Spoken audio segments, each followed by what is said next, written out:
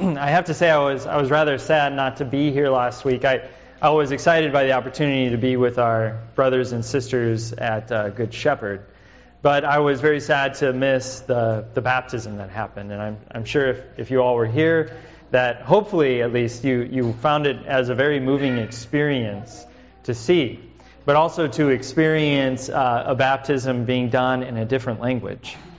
That's not something we normally get to see and be a part of. And something that I love so much about it is, and I love so much about being a Christian in Seattle and being connected to other ethnic groups in the church, is just we get a small glimpse of the vastness of God's kingdom and the amount of different people that make up the body of Christ. That we live in a time where we are able to connect with each other around the world, where we can actually get a picture here in the United States and in Seattle of what it means to be a part of the body of Christ. And it means being a part of a people that stretches beyond the nation. It stretches beyond our background, stretches beyond our history. Now, certainly as Lutherans, we struggle a little bit with being okay with other groups and nationalities becoming Christian and becoming Lutheran, just as long as eventually they start to look and act a little bit like us. But hopefully, as we saw the amazing similarities between the Tigrinya service and our service, we also saw the way in which they bring something different to the table of the people of God. Their dress, the looks, and their language. Now, I bring that up because as we were going through our reading in Acts today, Acts chapter 10, it starts to begin our understanding of how the gospel stretches beyond just the Jewish people, but into the rest of the nations and into what for all of us, as far as I know, are Gentiles. And even for those who gathered last week to celebrate a baptism in the Tigrinya language, also Gentiles. Whereas before that the people of God segmented themselves off, and as part of their misunderstanding even of the covenant in the Old Testament, refused to connect to others, in the gospel, the floodgates have opened up for the mercy of God to pour out no matter who you are in receiving it. Now, this past couple of days, Friday and Saturday, I had been asked to serve for the district on a floor committee for the convention, and what I believe came to experience a little bit of what being tortured is like. Now, as I was going through that process, I took the train down to Portland and took it back, and I love being able to do that. And on the train, I was in a car with someone who had experienced a car accident 3 years before this. And the car accident had rendered her with a bit of a brain injury, to where that she could understand everything you were saying, but her ability to respond in language was difficult. And without ever talking to her, you would not know that this was the case. Everything else, her physical abilities were fine. But, of course, naturally, when you sit next to a pastor, you begin to feel like what torture is, because they're going to talk to you. So I tried talking to her, and over time realized the situation, and she was able to get out enough words to explain some of this to me.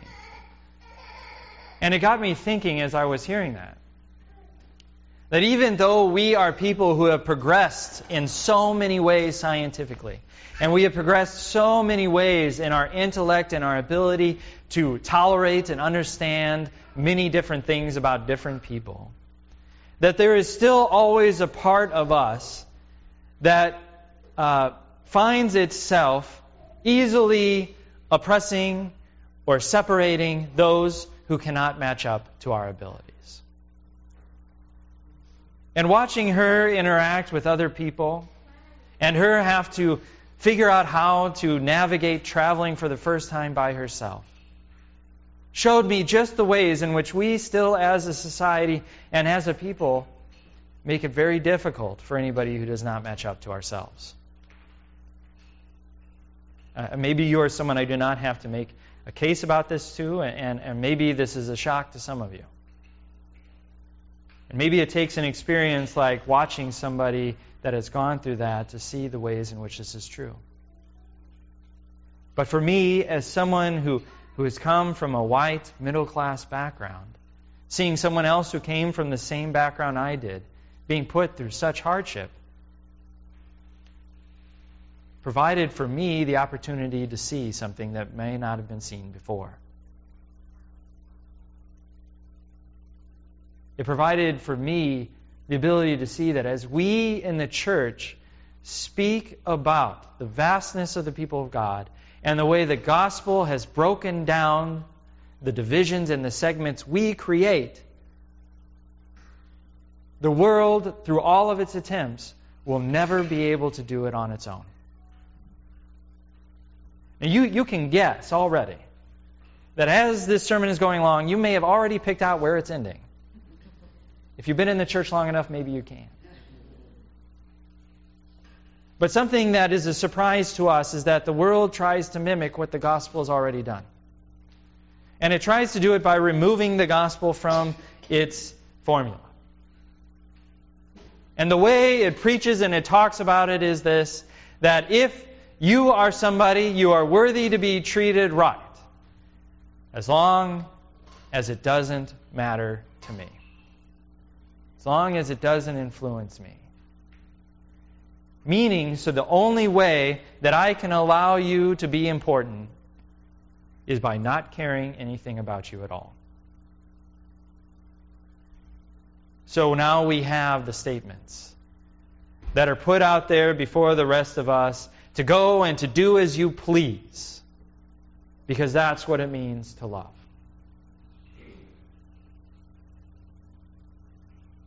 That's what acceptance looks like without the gospel. And to make statements like that is to actually not care for the well-being of the person around you. But here in the gospel, as it goes out into the world, it goes out in such a way that it shares all that Christ has done with every person. Regardless of where they come from, regardless of what their background is, regardless of what their status in society is, whether they be poor or rich, whether they be healthy or unhealthy, whether they be someone who is vastly educated and someone who had to flunk out at a very early age. It doesn't matter. And as the gospel comes into our lives, it unites us with each other, and it unites the way in which we treat and care for one another. Paul did not continue on in his ways of persecution and killing, but rather, because of the gospel, he found reason to not only stop hurting other people, but to start talking about ways to protect them and care for them and to follow God's law.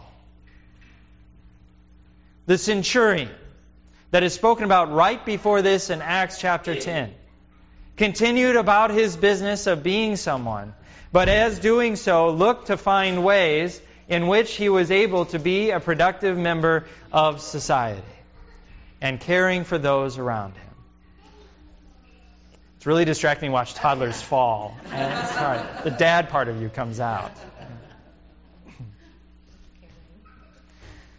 Yeah, that's caring. Thank you. Yeah.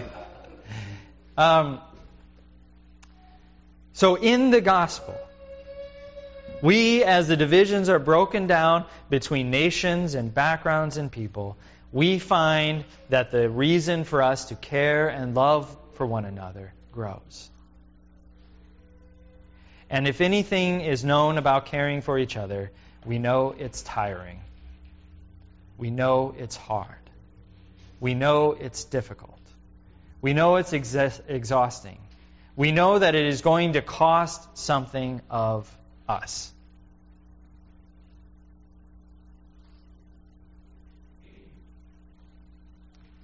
something about being a dad also, other than watching toddlers fall and worry, is that you start to remember suddenly all those songs you learned as a kid, the ones that you have forgotten or have tried to forget. And so you eventually get tired of singing Jesus Loves Me, which I know is sad to say out loud.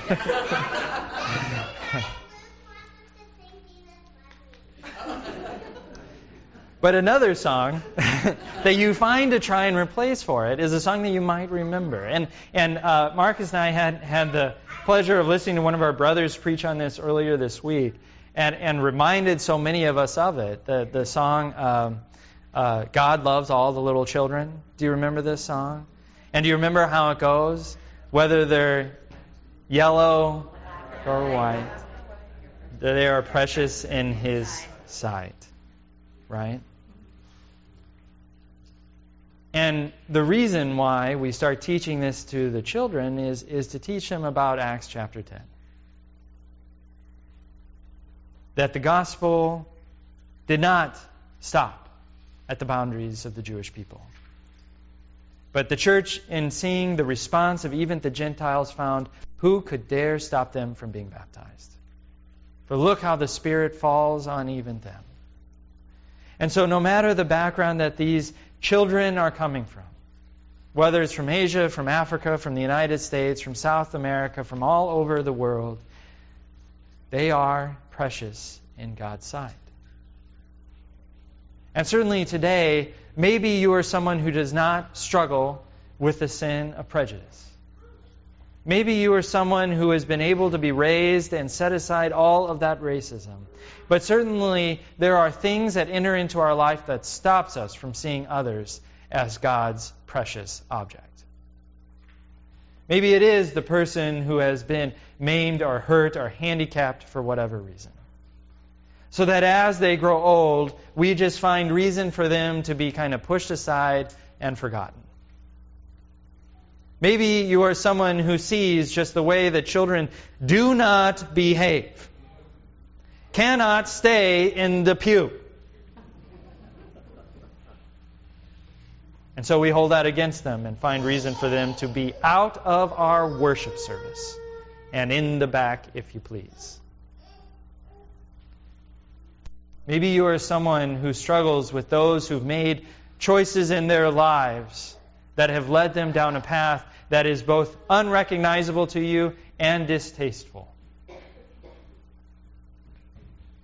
Seeing it hard for a reason for us to send missionaries into the clubs to find these women. Whether they are red, yellow, black, or white, rich or poor, oppressed or powerful, they are precious in God's sight.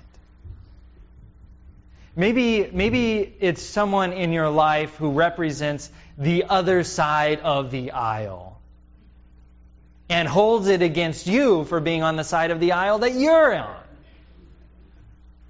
And of course, you don't do the same to them, but maybe we do. And even that simple thing can draw such a division that it is hard for us to see them as somebody who is precious in God's sight still. And more importantly, if they are a brother and sister in the faith, of the ways in which you are to love and care for them. Whether they are red or yellow, black or white, rich or poor, Democrat, Republican, or right in the middle of independent, or libertarian, they are precious in His sight.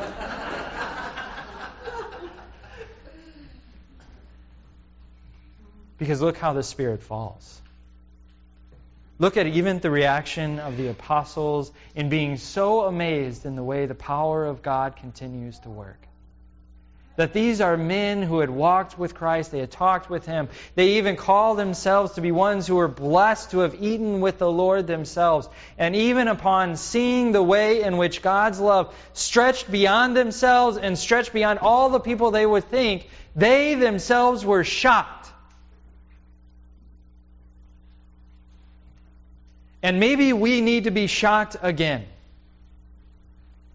Or maybe we need to be amazed in which the Word of God can be spoken in other languages and still fall with this power of the Spirit.